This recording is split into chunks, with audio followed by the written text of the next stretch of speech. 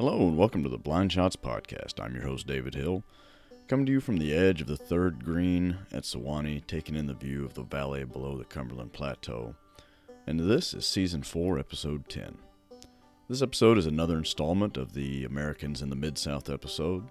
This time Fred and I share memories and platitudes of the course at Sewanee, located on the campus of Sewanee, otherwise known as the University of the South, just up the road, roughly 50 miles west of Chattanooga. To me, the course at Sewanee, a 9-hole 2014 Gil Hanse renovation, does community golf hub unlike most any place else I've visited, maybe on this side of the Atlantic. It's an arresting and engaging golf course folded seamlessly into the fabric of the university domain up on Bishop's Mountain. The greens and the visuals at Sewanee's are superb, perfectly nestled into the larger landscape of the course, all of which left a lasting impression upon me and a desire to return sooner rather than later. Before we get to the chat, reminder that there are no corporate sponsors or paid endorsers of the Blind Shots podcast, though I'm open to the conversation about creating official partners for the show. Nonetheless, I can bring you this mind-bending, perspective-widening content commercial-free because of my day job as David Hill Realtor with Rector Hayden Realtors. I help people sell their house and find their new home, as well as helping investors and businesses with their commercial property needs here in Central Kentucky. It's an interesting time to be a realtor, that's for sure. It's a great time to be a buyer, so if you want to know what's happening in our market, you can email me at davidhill@rhr.com and we can start having a conversation. Now, before you fade into Bolivia and a tryptophan-induced fever dream, hope you enjoy my chat with Fred about a place that you ought to go see, the course at Sewanee.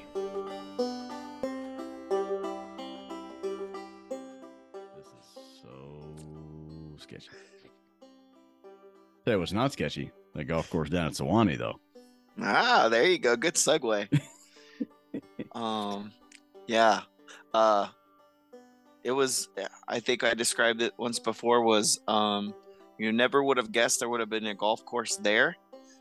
Even on the road back to the golf course, I just couldn't figure out how there was going to be one there, and boy, did it ever just outperform its location, I guess is a way of putting it. I never thought it was going to be what it was when we finally got back to that place. It's up there on the Bishop's Mountain. University of the South, Sewanee, being a Episcopalian school, it's owned by, I think it's like 13 or 20 something dioceses of the Episcopalian faith. They all have a tie-in to Sewanee. So it's called, and they own some ungodly amount of acreage up there, like thousands of acres of land up there, the mountain and the valley below. Wow. So it's called the course on Bishop's Mountain. You got there first. You got there before Charlie and I. We've talked about this at length before.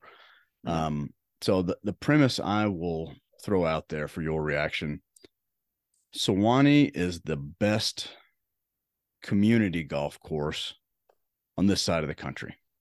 Because coming in now, I want you to describe kind of your opening, but just coming in and seeing it's a golf course implanted on campus with, a pro shop that is more than a pro shop, with practice areas that are open and available to all, and well done. So talk a little bit about just arrival and first impressions. Yeah. I came back, the little lane you come off of, I believe you go through like the campus area. Mm-hmm. There's, pretty, beautiful buildings there. You drive in, you take a turn and you go back this little lane, right? It's a residential lane. There's houses further back past the course. And as you make that turn, you can see the course and you start seeing some of the other athletic facilities and stuff. And then you're like, oh, okay, well, there's a hole and then it all kind of opens up. So I got there and I saw that there was a practice green. So I go down and I pull into the parking lot. And my first reaction was, my goodness, there's a lot of cars here. Just totally blown away with the number of cars and in a parking lot that's not overwhelmingly large, right? No, and this is March. This is a cool day in March. Was that Sunday or I believe it was. So, an afternoon, and Not a lot of daylight left, no leaves on the trees. So yeah, to Mm-mm. dormant grass, to see a packed parking lot, I'm sure. Yeah, I was like, what in the world is going on? And like you said, dormant grass, you look out and for me up here in Ohio, we don't see a lot of that, conversion of the grasses, to dormant to not dormant. So, I was taking in that kind of aesthetic. So I go in and I go into like, pay and ask if I can go down to use the practice green. I walk in, and as you said, the clubhouse is kind of split. It's not just a clubhouse. You have a little, very modest little club area, club pro shop area where I talked to the gentleman, and super nice as always. And the rest of it was pretty much a restaurant. And that restaurant did not have an open seat No. anywhere. I mean, it was completely packed with people. There were people sitting outside in the sunlight, but in like an overcoat or a jacket. It was still kind of chilly out there. Enjoying the sunlight. The springs around the corner and enjoying their time out. Um, so I mean, I was completely shocked by the number of people that were in there anyway that weren't golfing, right? I think that goes to your comment about like a community atmosphere. Um, so I get my stuff, and the guy offered me a cart to walk over to the practice green, which was like 100 yards away. And I was like, man, I've been driving.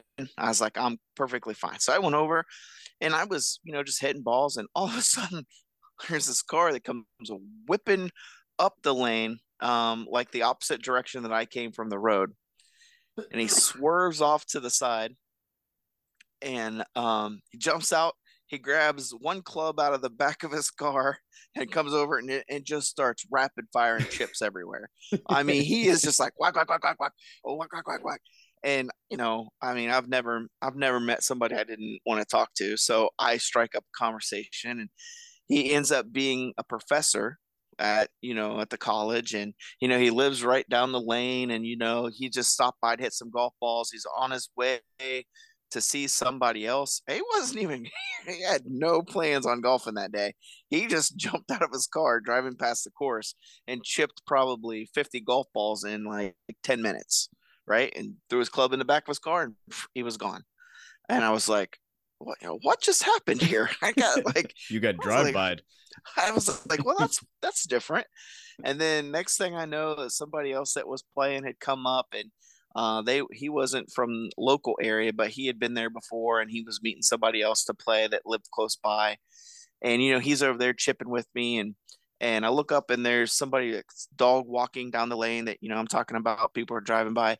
Everybody says hi. It really felt like it was like you had mentioned, like it was a community course that I don't really think that I've ever experienced. The only place I think I could compare it to was when we um went to Scotland, and the pride that we talked about, like some of the small courses like in Ely, how proud those people were of their course. I'm not saying that they were as proud of their courses as we experienced over there, but I think it may be that the pride was around it being there, Yes. and that it was part of the community. Um, that really took me by surprise, and again, everybody's super nice, and I'm chipping and putting, and I was there for a good amount of time, and I went over and putted, for a while, and that's a whole nother Oh topic yeah, that we'll we're gonna talk we're gonna about. get to the putting green. Yeah, Don't we'll you get to best that. believe Yeah. that. So, I was like, oh, so that kind of cooled that down for a little bit. And I went over and just sat down, and it wasn't soon after that, I was already down a golf ball, and I just waited for you and Charlie to get there. So that was kind of my first take of the place, kind of surprised by the number of people that were there that weren't essentially there to golf. And people walking in and out, and talking to folks. And I almost felt like it was a place to go, like maybe after church everybody went to eat, and then you had the same exit that you have from a church, and you're like, hey, see you next week, and hey Bob, hey Sue, hey Dave, I'll talk to the family, tell them I said hi, and on their way back out. Yeah. The the Scotland analogy I hadn't thought of, but that's good, and I think you're onto something there. For me, it's what I guess it's maybe not technically municipal because I'm sure that's a private university, but um, you know, as you're describing it, it sets the scene that it is so interwoven into the fabric of that campus. It's up there on the plateau, cut out of the forest. I mean, surrounded by trees. On one side, those trees have homes underneath them, and the other, it's just kind of wild, treed woodland.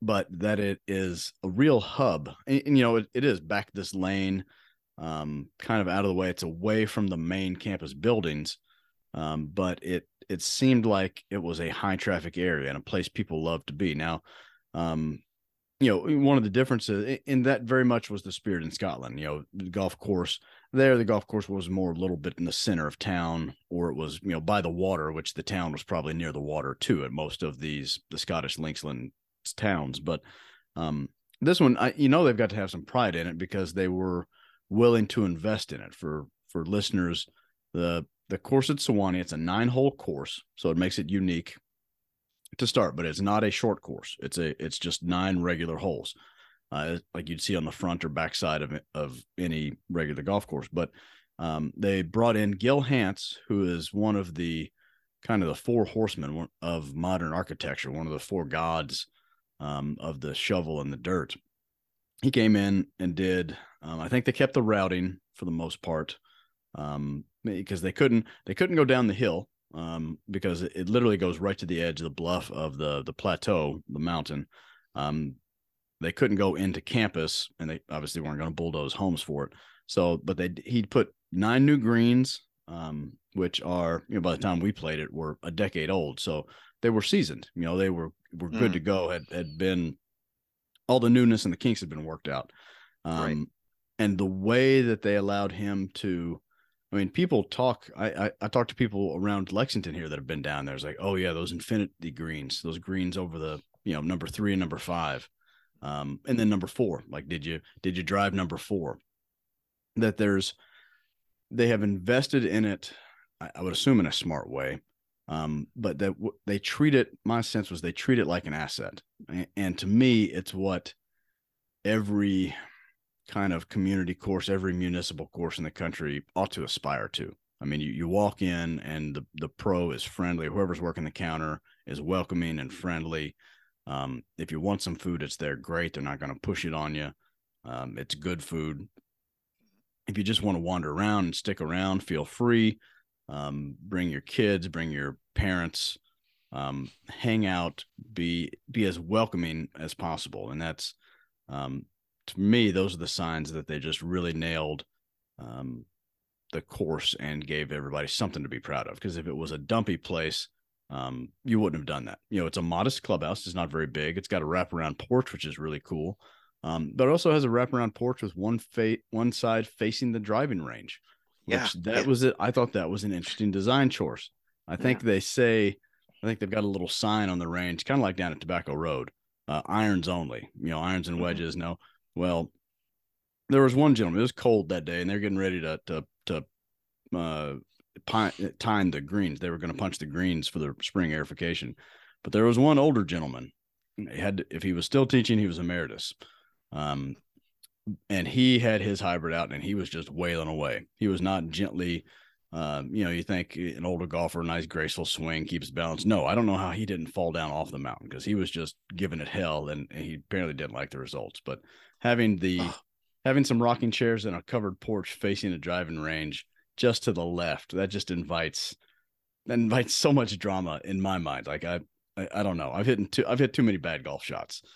Did you venture over to the range at all, or was the story of the lost golf ball on the putting green just makes me happy? I want to hear. Oh, that. Yeah. Okay. So I go over to the putting green, and there's a little slope, and there's a pretty good little, I'll call it a little ravine, but yes. It was a little drop off, and I threw down a golf ball, and it's been a while since I had. Right now, we're from mud country. Okay, so in the winter, our dirt never gets dry. There's just not enough sunlight. Once we get a rain or a snow, it's just damp or wet until April. Yeah, at least if then. So I had chipped some balls and hit some little flop shots and everything, and I hit this putt, and I knew it was downhill, and this ball, I'm like, okay, well that's gonna go past. And I'm like, oh, it might be on the other side of the green. Then I took a really probably, I'm gonna talk about that gentleman hitting golf balls and how much fun I had watching him, go through his struggles. They must have busted a seam in their pants when they saw me go from a nice putter finish to a, I'll call it a sprint. In terms it was a sprint, but I was moving, so it wasn't really sprint speed. Trying to get my golf ball before it went off of the abyss, and I did not make it in time. I got close enough to watch it like hit like two rocks and then just disappear. I've never seen a putting green that fast in my life. I mean, I could have putted better on the linoleum at my old parents' house, At in least Baltimore here. I mean, at least the linoleum would be flat. Those greens oh move. my Lord. I mean, I thought I had a chance for it to stop, like halfway through the green, there was like a little, a little valley or a little hill. And I'm like, oh, it's gonna climb up that hill and, it'll stop. I, it had to slow down. I mean, physics tells me that the ball had to, slow down, lose momentum going up, a slope. But man, I would tell you that it sure didn't look like it. And then when it got to the top of the hill, I could definitely tell it picked up speed. I mean, that thing was cooking, and I was like, "What? What just happened here?" I was like, I kind of pride myself on not losing a lot of golf balls, and I'm like, I just You're hit, kind of our short game guy too, Fred. yeah. I mean, it was just like a 20-foot putt, and it went damn near 200 yards, I think, by the time it got done. And I was just flabbergasted. So I was like, huh. So I hit another putt, and of course, the rest of the putts I hit on that green the rest of the day was just totally shit. But um, but I will say that when you guys got there and you guys were going to go hit putts, I did tell you to be careful. I said, listen, guys, be careful. Start from the other side and put your way around. So after I lost my golf ball, I go over and I'm like sitting, off to the side. They gave me a cart. I was just waiting for you guys, and uh, I saw the gentleman on the tee, and not only was his swing a little more vicious, his language and his hatred for what I can only assume was the game of golf was just as bad. I mean, he was beside himself, just angry. I mean, I've never seen. Well, he was lashing at the ball, and it would go further right, and then he had top one, and he was just whacking that hybrid on the ground, and then he'd hit like one really well, but he would almost fall over, but he would hit it well, and then I thought, okay, well he's gonna find it, and then he would go through the same process again. The other gentlemen that were at the other end of the other range, they kept looking up at him, and I don't know if they knew him or not, but they were getting a little bit of a kick out of it as well.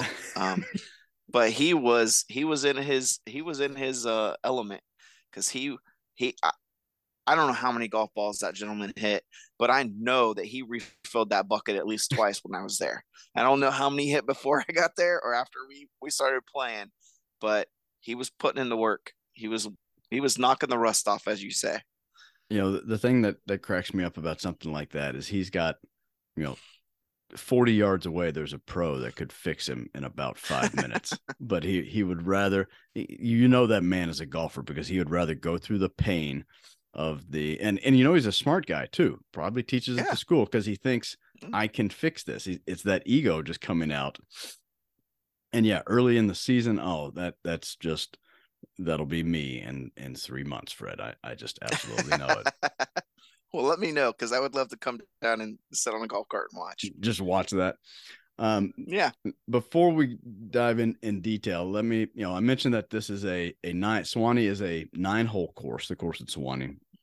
It's not a par three, so it's got par threes, par fours, and par fives. One of the unique things that I love, it starts with back-to-back par fives. So even if you don't get to the range, by the time you're done with the second hole, you've got plenty of swings in. You're loose, you're warm. But let me get your reaction to this. This is a course that is long enough, is difficult enough that it has hosted all sorts of amateur events from the Tennessee Golf Association. Is that something you thought you were walking into when we got to Sewanee, or put that on the calendar? I did not. That's my bad. Assumption will get you, all the time, right? Um, I knew it was you had said that, hey, there's this course, it's a 9-hole course. We'll play it on our way down. And I said, yeah, sure. I'm always up for that kind of stuff. Didn't really look too much into it. And when we talked earlier, when you told me that it had hosted some of these amateur events, I did not know that. But I will tell you, probably by hole 7, I could totally understand why they would have hosted events there. It kind of took me back a little bit. Of course, I kind of grew up playing as a youngster, and played. When I played on the high school golf team. Our course, our home course, started off with 2 par fives, back to back par fives, 1 and 2. And so it kind of took me back a little bit, and a little nostalgia came screaming back in. And just for a little more insight into that, the third hole at the course I grew up playing was like a 200-yard par 3. Kind of falls right in line with Sewanee as well, because it Right. was a long uphill par 3. So there was and you know what? The more I think about it, the next hole was pretty short, almost dry. Well, it was dry for some guys, par 4. So maybe Gil swung up by me up here and took some ideas away. Must have. Must have, yeah. Must I have. mean, my course up here now is golf is houses, and a frisbee golf course now. It is no longer a golf course. They just announced here Lexington is getting its first new city park in 25 years, and the disc golfers are all over it. They're tired of playing the same 7 holes around the city, yeah, sure. over and over and again. The thing being a 9-hole course and hosting tournaments, one of the first things I noticed was that there were the ability to have a variety of tee boxes. I mean, you look at the scorecard and you see that it's not just red, white, and blue, that they've put quite a bit of thought in kind of maximizing, because it's a tight property. It's not a big meandering deal. It's a core golf course. So there's it's got the pro shop and that other little shed building over there. I don't know what that was. On the back, in one of the corners, you've got their lodge, which is kind of their convention center, hotel lodge, plus the tennis courts. But otherwise, you've just got kind of beautiful parkland, tree line, sand capped, golf uninterrupted golf course. You can look. It's a type of place you can, when there's no leaves on the trees, you can see the whole thing. You can stand on the first fairway and see people playing all the way out to 7 green. That's one of the things that kind of makes me want to go back and just see it again. I like playing courses from different tee boxes. And if we ran out of daylight, and after 9 holes, I was sore enough of having not played any, for like a month before that, or several months for you. But I thought that I was like, okay, this is a smart place, because they were able, you walk to the first tee and there are, it's got that beautiful kind of squared off classic look on those tee boxes where they're just perfect rectangles, and they haven't had the benign neglect of years built up where everything's an oval. There's no just random ovals on the course. And what surprised me, because I didn't look at it a lot, but one of the pleasant surprises of it is that there were lots of interpretations and little elements of some template holes.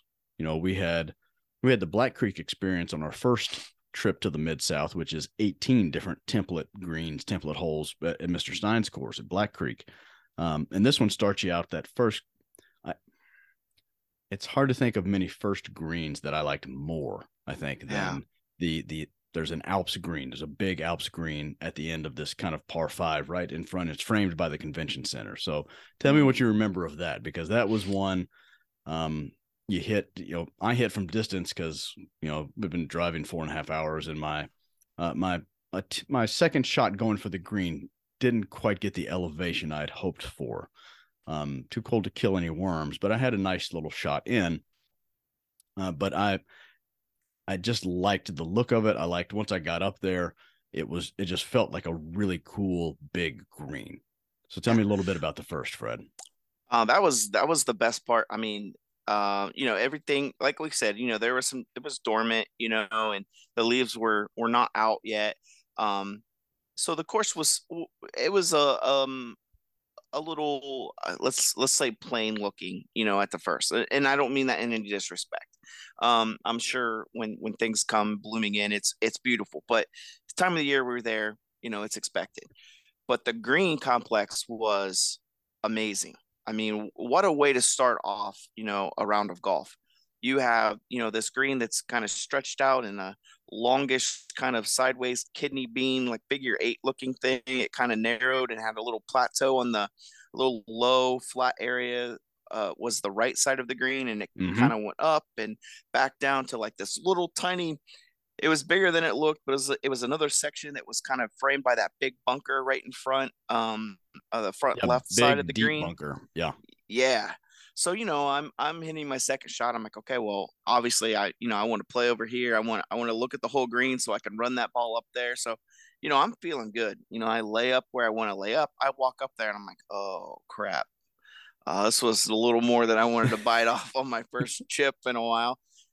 So I mean, it was super smart. That pin just happened to be on the left side of the green that day, over top of that bunker, but not by a lot. The front left side of that green. So you could hit that ball long, right, and it would come back down that hill. It was a pretty substantial little slope, and as fast as those greens were rolling, and as well as they were rolling, um, that was actually the play.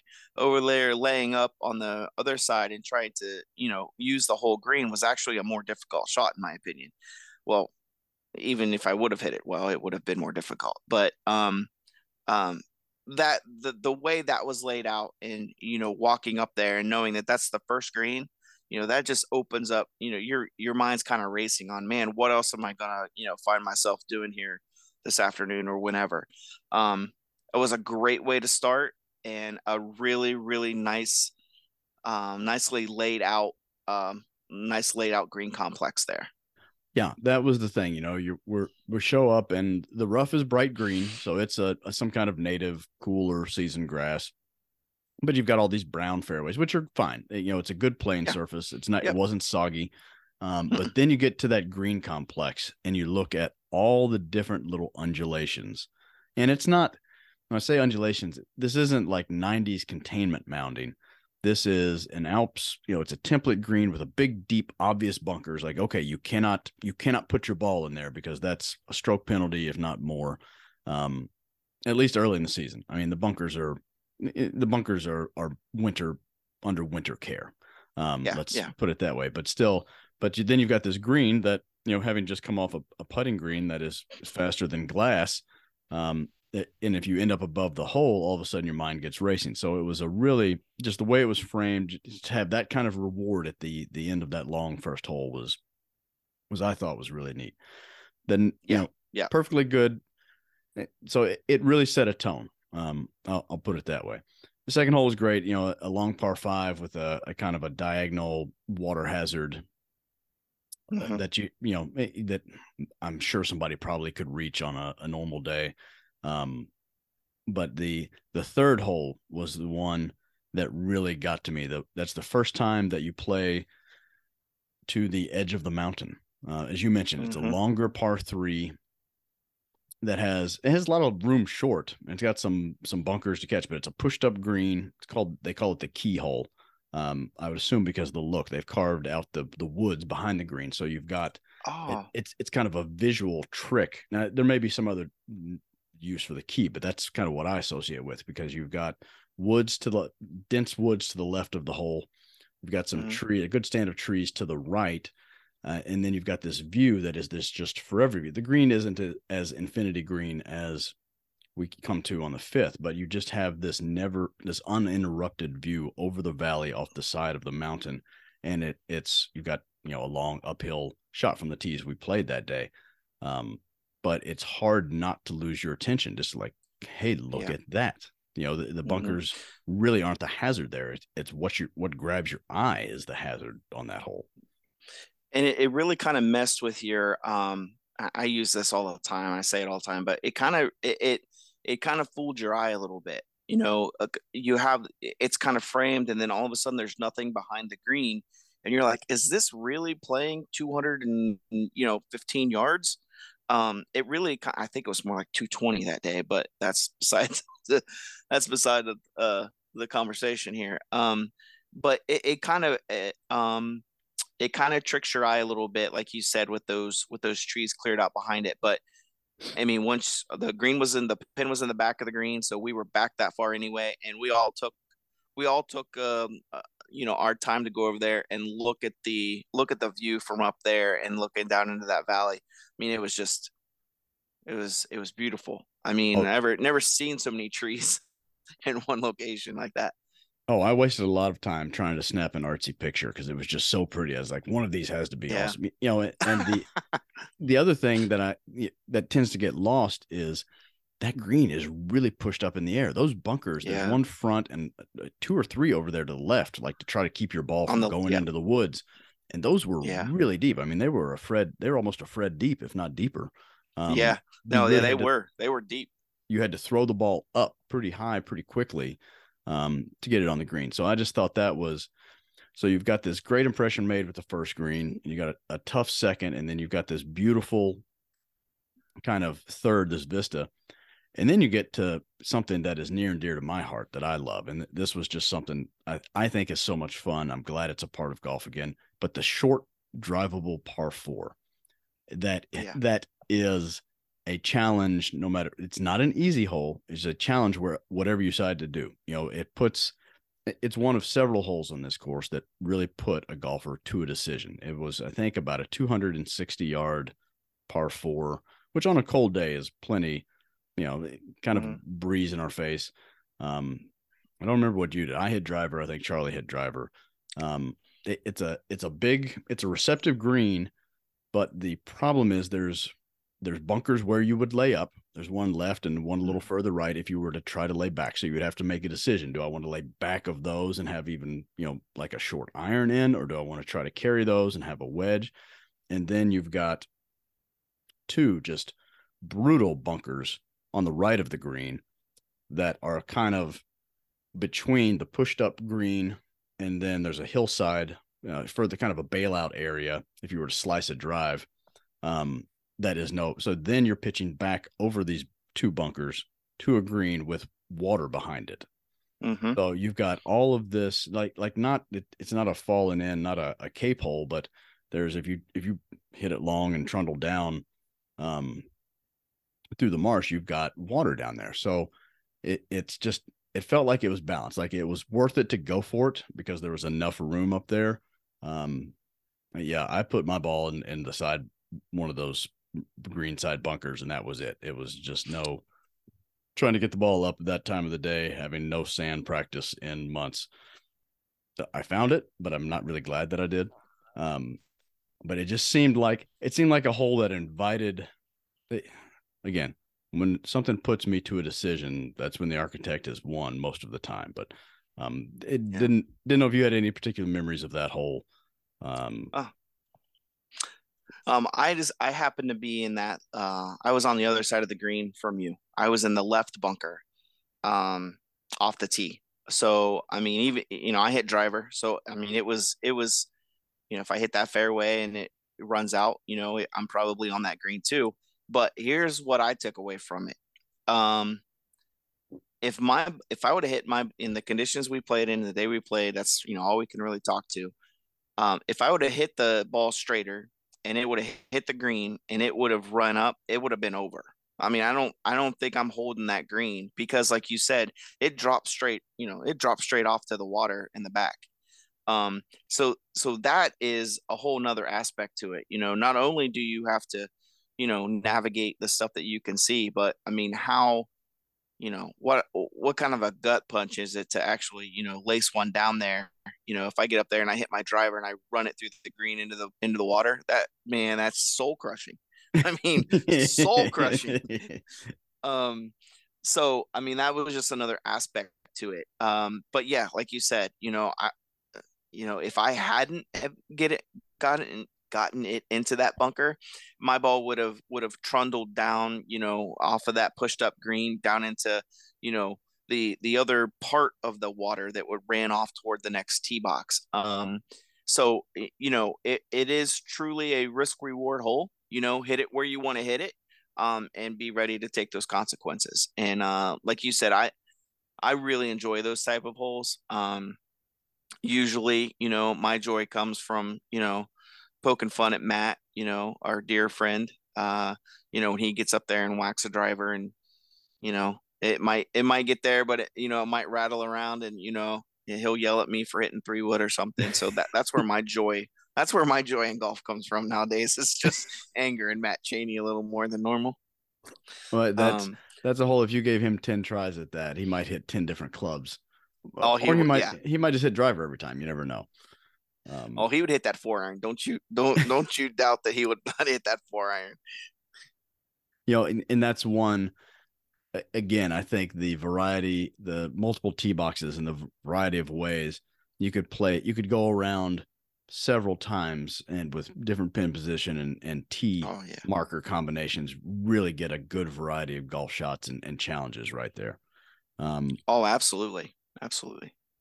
Speaking of tees, my only criticism, I'll go ahead and get it out of the way. I thoroughly enjoyed it around, and this is just the absolute first world problems. I didn't love that the two par threes were playing just about the same distance for us. That just the tee markers just happened to be in places where it was basically either my 4 iron or my hybrid. Because I didn't want to go long. I didn't want to hit something off the mountain, but they both played as long par threes. The number 5, which is maybe the signature hole there, because it is the one. It's called the Edge. It's a forced carry par 3. We played it 190 or 200 yards, but it has that infinity green edge to where you're walking up and you look at it and it just looks like it goes forever, and then the earth ends. It's kind of a flat earther's dream. Just to see the visual of that course. It looked like, if I recall, you could play it up. Tee boxes. There were tee boxes up there that would be probably, for us, maybe a mid or even a short iron, like maybe a 7 iron distance on the scorecard. But luck of the draw the day we had, it was a real challenge. But that was to have 2 holes where you just kind of play to the edge of the mountain. It really breaks up the round. I mean, you kind of have before the edge of the earth and after the edge of the earth holes, where you're kind of going back towards the clubhouse. But would I like it more if it wasn't a par 3, if there was a different shot coming into there? I don't know. Maybe. I mean, the architects are pretty good, but for that to be kind of the signature, and to have 2 holes where you have just that view, where you're standing on the green after you hole out, and you want to get that picture. You want to see, kind of what's over the edge. It really, that's kind of what I take away. Those are, I don't remember much about that green because I hit a pretty god awful shot. And I think at that point I was just put me down for triple and let's go. Do you have any deeper thoughts about number 5? It's so funny. I would tell you, I totally agree with you. That's usually one of the things that, I always think about my drive home or whatever we play a course are the par threes, right? I think that a lot of times par threes will make or break, my experience at a golf course. And not because they're hard or anything like that, but it's just the way it kind of ties everything together. And that first par 3 you come to, that to me feels like, a 200 plus yard par 3, right? Yeah. The way it's set up, that's exactly what you see when you pull up here. You expect it. That next hole, playing it from the 190-ish area, um, you know, for someone like me, probably not something that's going to tie my round together a lot, right? But like you said, if you play that up there, from that short iron, middle iron, 7, 8 iron, in that ballpark, um, man, that would be a great hole. Yeah. A different club into that green, seeing the ball in the air, kind of flying, toward that, drop off. That's a whole different experience, right? When you're back there and you're trying to, hit something hard, a long iron or a hybrid, and you're trying to hit it hard to, get at that distance. I think it takes away a little bit of that enjoyment of watching that ball come into that green. Yeah. Um, but I mean, again, beautiful hole. Love the layout and everything. I agree with you. That to me jumps out as more of those, more of a hole that you want to try to, fly something in there close, and you want to see that ball land really close to that hole when it's just perched up there, with nothing behind it. Um, that's probably the only thing I would say to it. I mean, I enjoyed it. But I agree with you about the yardages that day. And it looked like they had plenty of tee boxes there, Right. right? They kind of stacked down the hill like toward the water and toward the green. So I mean, you could play that from probably any yardage they wanted to play from, that they have a tee for it. Right. And if we had, Yeah. yeah, if we'd gone back around, we'd have done it. And Yeah. why we didn't just go up there and drop and hit shots up there? We should do that more. It wasn't crowded. No. That's kind of a regret. But the difference Yeah. in the two is that the number 3 hole had a lot of grass short of the green. Now, yeah, there was a bunker at the end, but if you hit a shot that's from a long 200 plus yard distance, okay, then you've got a pitch next. This one, number Right. 5, one of the things that makes it so pretty is that you've got a pond to carry. So if it's a still kind of less windy day, then you've got this great big sky reflecting this great big hole on the edge of the earth. But yeah, that's that sounds a whole lot more appetizing with a 7-iron in my hand than it does with my hybrid or my 5-wood. I agree. Then you kind of you turn back inland, I guess is how you'd call it from there. And you kind of hook back towards the back of the property. You got a little slight dog leg, kind of get you from here to there hole. And then I thought number seven was fun. Maybe the last kind of signature hole before the 9th, because it was kind of a Halloween hole. It was that jump scare, because you had a bunker that you absolutely did not want to hit it into off of the tee. And then you had a long approach. That was a relatively long hole. Yeah. And you definitely didn't want for me, when I try to hit one hard, the miss is I tug it left. And there was just some really nasty little bunkers and pots, and just kind of, it was 15 feet below the fairway down there. It just kind of, you ended up in a hole down there below the green with a decent distance left. So it was just kind of that, I don't know. I'm sure I'll look and see if there was a template, but I remember that one because I did find some trouble there, and I was like, this is just rotten over here. This is no good at all. And it's fun playing with Charlie, who hits the ball a long way. He's a little longer off the tee than both of us, and just kind of seeing, he found different trouble. Right. He found trouble through a couple of the fairways, a couple of those bends, those little dogleg lefts, you get over there. And like you said, some of those trees really come into play, right? You go through one of those dog legs, and, it gets a little sketchy on if you can get it up by the green. A lot of times you're just trying to run one up the fairway in some of those cases. It was the Valley of Sin. That's what that little left was. If you didn't get it, if you tried to run it up and you didn't get it, it was like 18 at St. Andrews. Had that little collection area where all of a sudden you've just got just you and tight grass. And then you've got the nightmare, which was kind of, I was looking at some pictures, like my nightmare, your birdie at North Barrick, where I'm in between the two lumps of the Biarritz green and like in short and like in closely mown area. Like, oh my God, what do I do? Do I chip this? Do I putt this? Do I hybrid it? Do I, Texas wedge? Do I bunt it with my driver?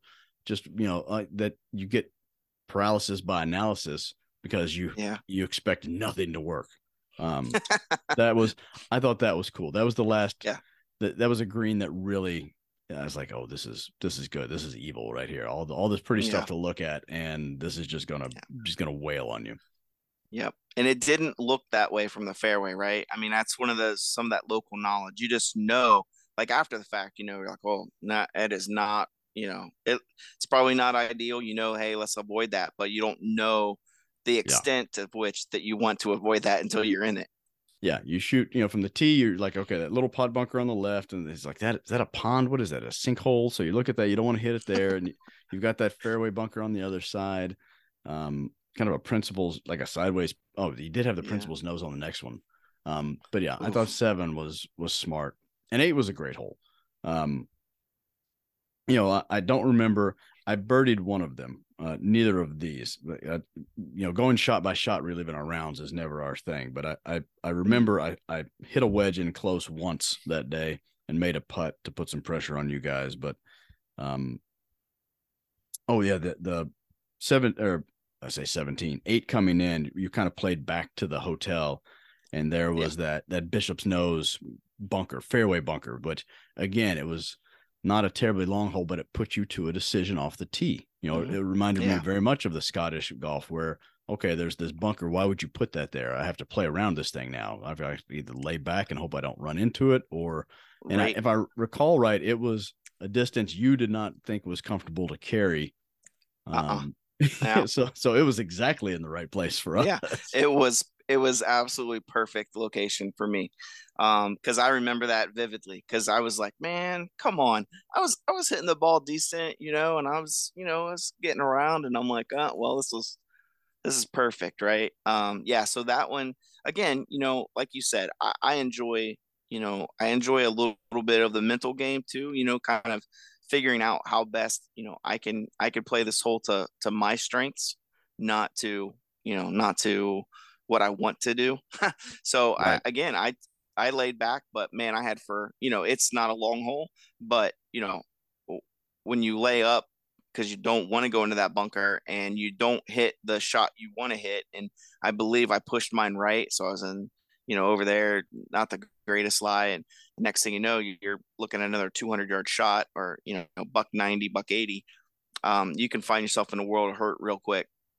Right. And it's one of those where, the course is not narrow. These are not super narrow playing quarters, but there was like one tree that kind of Yeah. reached its craggly finger out over the fairway. Yeah. It's like you had to go, you couldn't go over it. You had to go under it or around it. And you wanted to, the straight shot, the shortest distance to the green was to go on the left side of that Bishop's Nose bunker. Yeah. Um, and just thinking back, eh, those little touches, how much extra did it cost to build that Bishop's Nose bunker in man hours and material?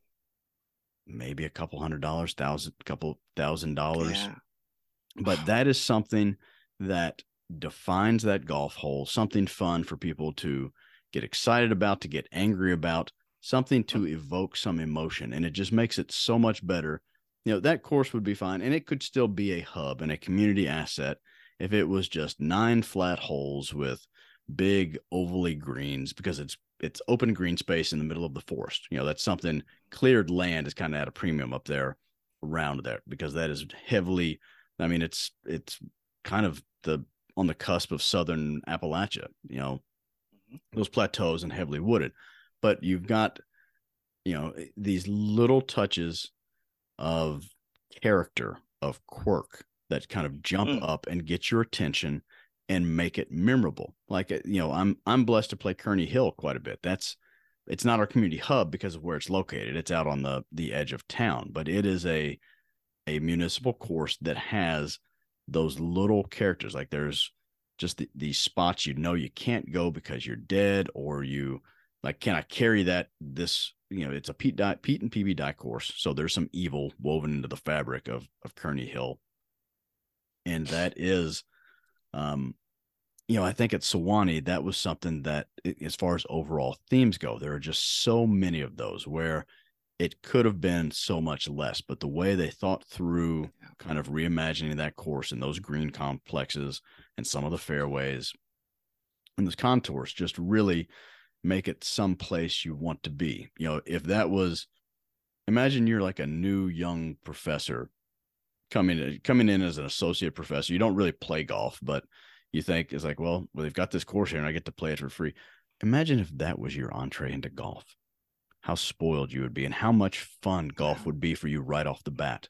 Is you've got this Yeah. really cool course that you've got to learn to kind of hack it around this trouble, or you're just going to have to laugh at yourself because you're going to be in the trouble. But to have Yeah. something that interesting to grab you, I don't know. That's one of the things that blew me away about it. Is to have just a little jewel, just in it, just 9 little holes, so many little memorable things, little touches, little Yeah. details. I love the word you use, the of character, right? I mean, I never thought of it. I guess I didn't think of the word, but you're right.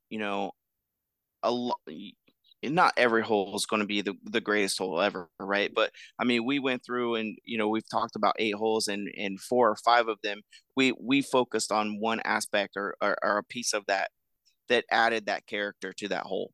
I think that is a very good point, and probably illustrates the point better than just kind of defining what we saw and what we played to, but it was the character of the course or the character of that hole, that really lasted. I mean, we played this, a year ago, and I can still vividly remember seeing that rake, by the bunker there on 8 fairway, after I pushed my 3 wood over there and I had to walk by because I hit it over left the next time.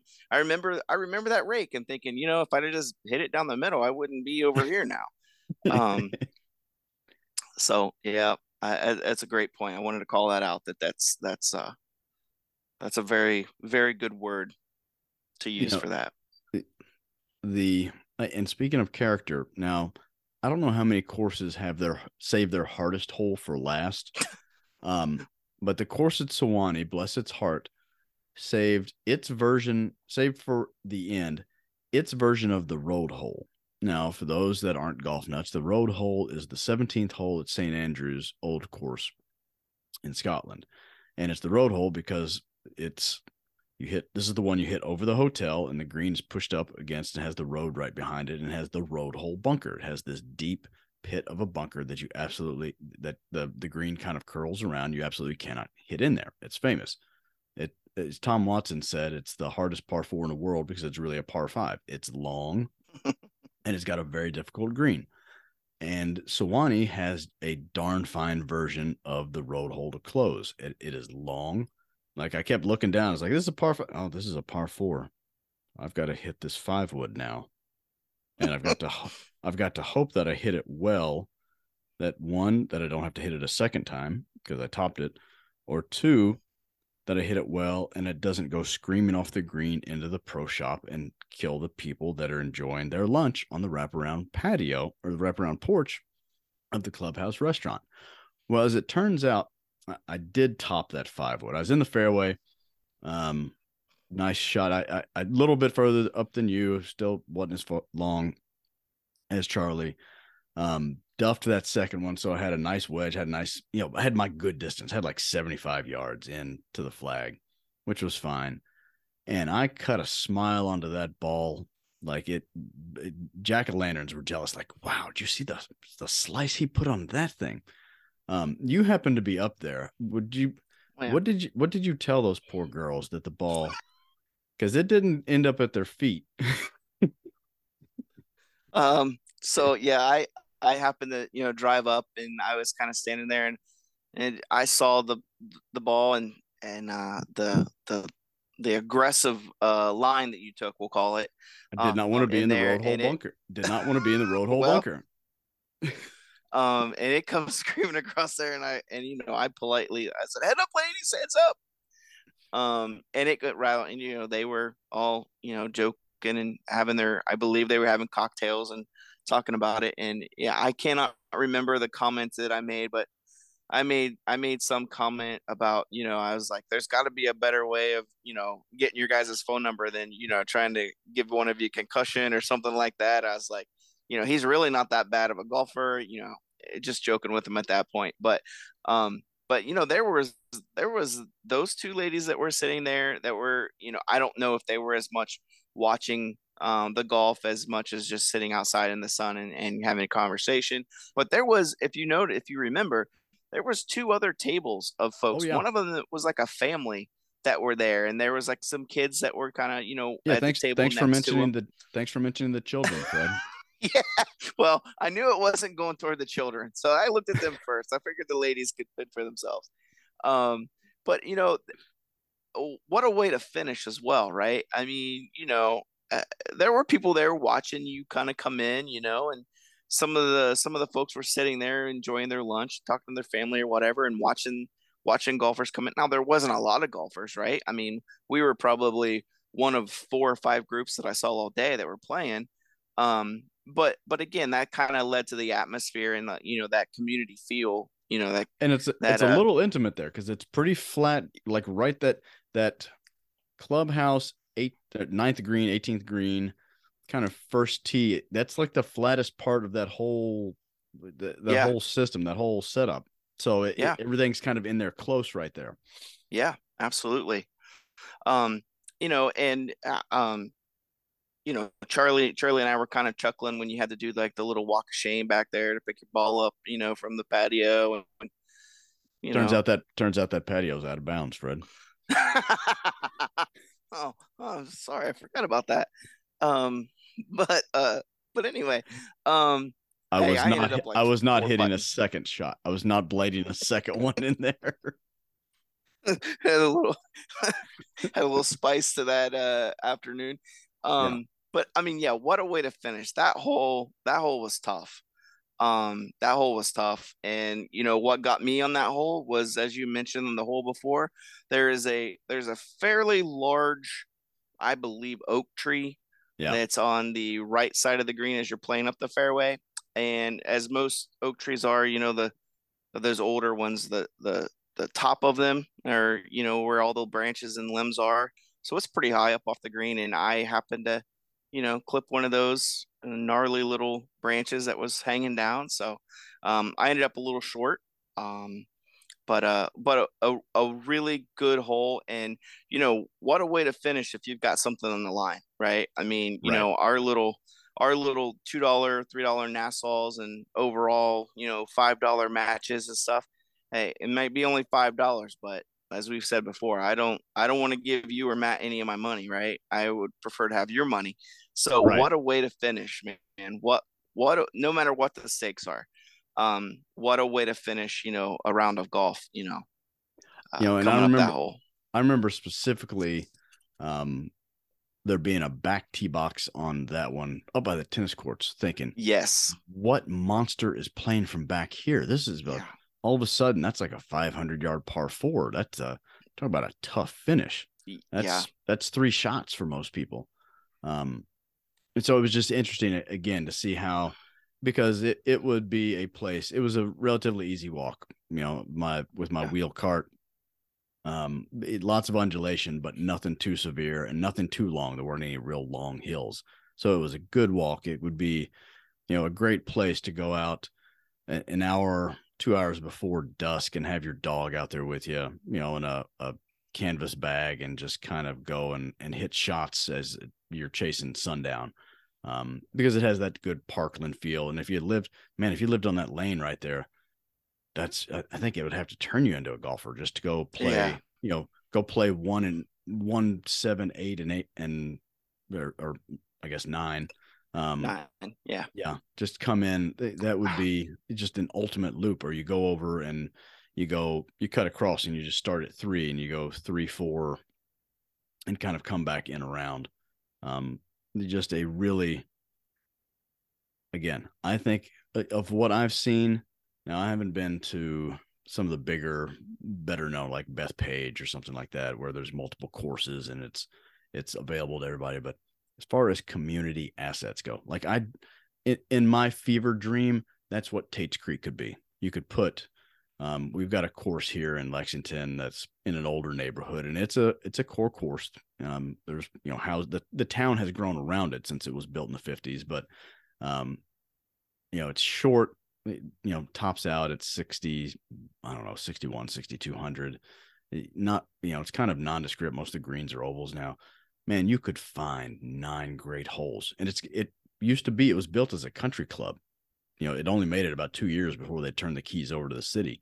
But it's got a clubhouse that it has a pool. The pool is always busy in the summers. So you've got kind of this natural clientele of community hub business. And if you could, now there's no range, it's a shag bag range. And it's in a pretty densely populated area. So if you could build find 9 holes, build a range with some lights, and all of a sudden, Yeah. you've got something, you've got a safe place that honestly, one side of it's in a pretty rough area, but all of a sudden you've developed a safe place for those kids to Yeah. go, Yeah. in summer to go from the pool, dry off, maybe grab a hot dog or something, and all of a sudden just go whack some golf balls. Um, Yeah. you I know, mean, what do we all say that golf needs, right? I mean, to get kids, into playing. I mean, I'm not saying they got to go take lessons or whatever else, I mean, they go out and if they have the opportunity, like you said, find 5 hole or 9 holes that you can build there. I'm sure you can build at least 1 or 2 practice holes or, little side holes that, they can go and play. I mean, my son, he was part of the first tee. We took him to that a couple years ago, and it's a Parkland course right here in Columbus. And they have like a little, I'll call it a short course, but it's got like par threes and par fours on it. mhm. Um, and any of the kids that were part of the first tee, they could just go up and show their little first tee, bag tag, and they could go play. Um, I mean, what a great way, to have some of these kids, you know, have a place to go, have a place to, hang out. Like you said, whack some golf balls around. That would be ideal. And who knows, some of them may end up loving the game, Right. Some of them may turn out that, that's what they want to do. Who knows, right? I mean, I don't know how you started in the game, but I started because my buddies, were going to go to the little par three course on the weekend, and I ended up going, and I got the bug, and I've been golfing ever since. And you can tailor, it's what my thought would be, man, if I could just get the powers that be or the city forefathers or take a chamber of commerce trip and just go see Chattanooga and stop at Sewanee on the way and say, look at this, instead of treating it just like a liability on the income statement, on the cash flow, every like, what does golf want? What does, can't everybody go play at the country club? Well, no, they can't. Look at what, Yeah. pretty high, Sewanee, to its credit, pretty high end food and nice, more than you would get probably at your average local muni, but you could tailor that. You could take that model and tailor it down just to finally see. I'd heard about these places. There's an architect, Andy Staples, who has his whole theme. Now he's doing some different design work now, but one of his sales pitches was that community golf design. Build a putting course, let the kids go out there with a putter and whack it around, then graduate to a little par three course, kind of a pitch and putt course. And once you could master that, then you can graduate to the front tees on the big course, quote unquote. And now Sewanee doesn't have the par three part, but man, how much just to be able to show that model of what a little neighborhood course can Yeah. be, just to get the buy-in. That was what really struck me. And the other thing, and I mentioned this before with you, is that it was an add-on. We were on our way to the mythical Sweetens Cove. We were giving that another try.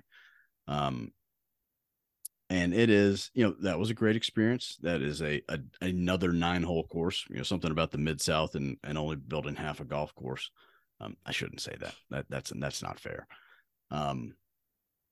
But I'll say that, Sewanee has an amazing experience. Their customer service, their marketing, their hospitality, it's different though.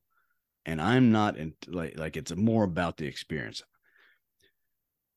If you force me to choose, I don't know, I might choose going around Sewanee 3 or 4 times in a weekend as opposed to Sweetens Cove. The thing I remember from Scotland, our caddies at Carnoustie, I don't remember if it was yours or Matt. They said, they've got all the history up the road at St. Andrews. They love it. They've got all the history and all the awards, but we've got the golf course.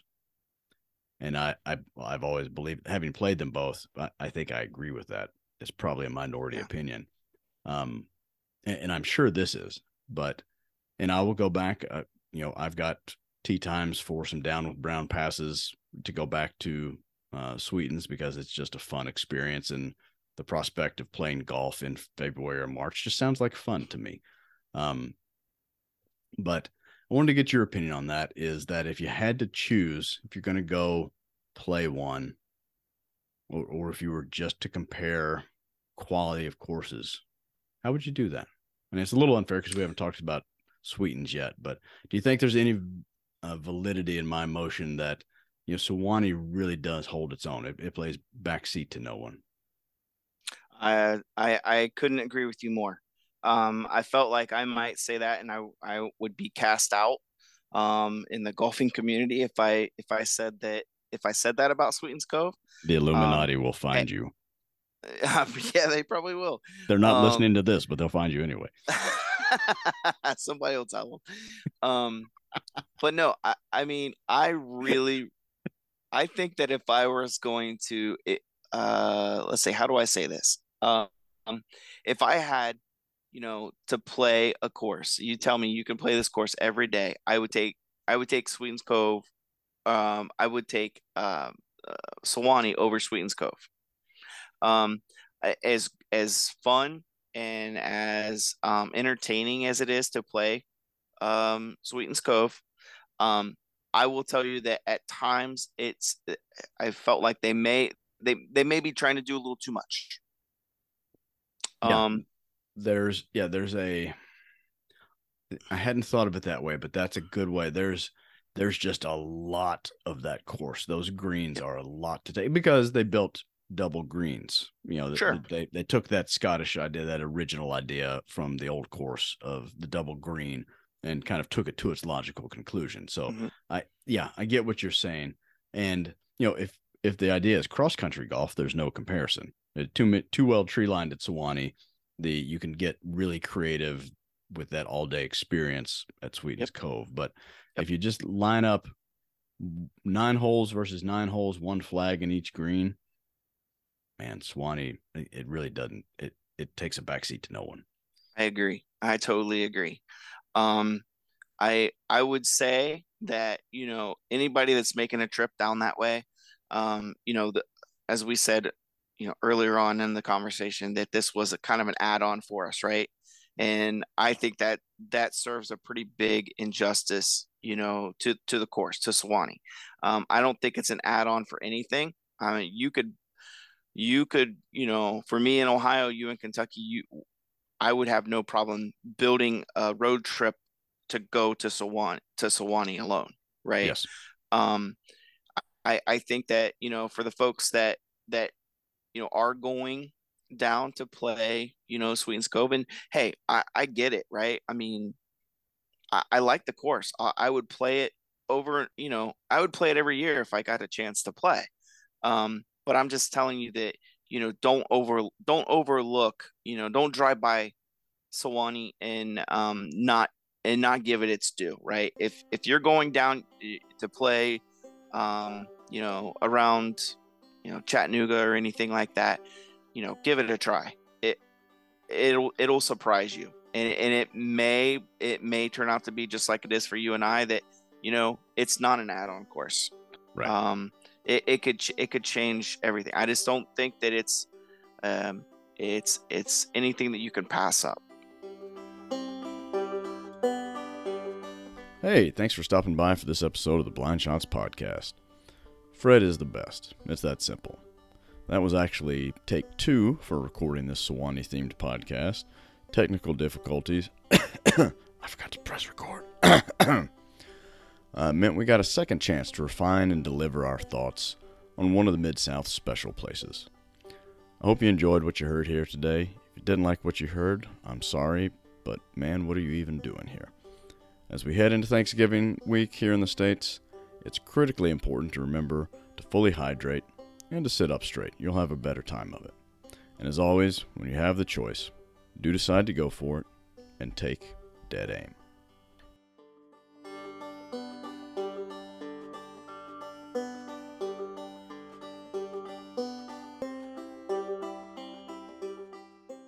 Yeah. I put it in somebody's back garden.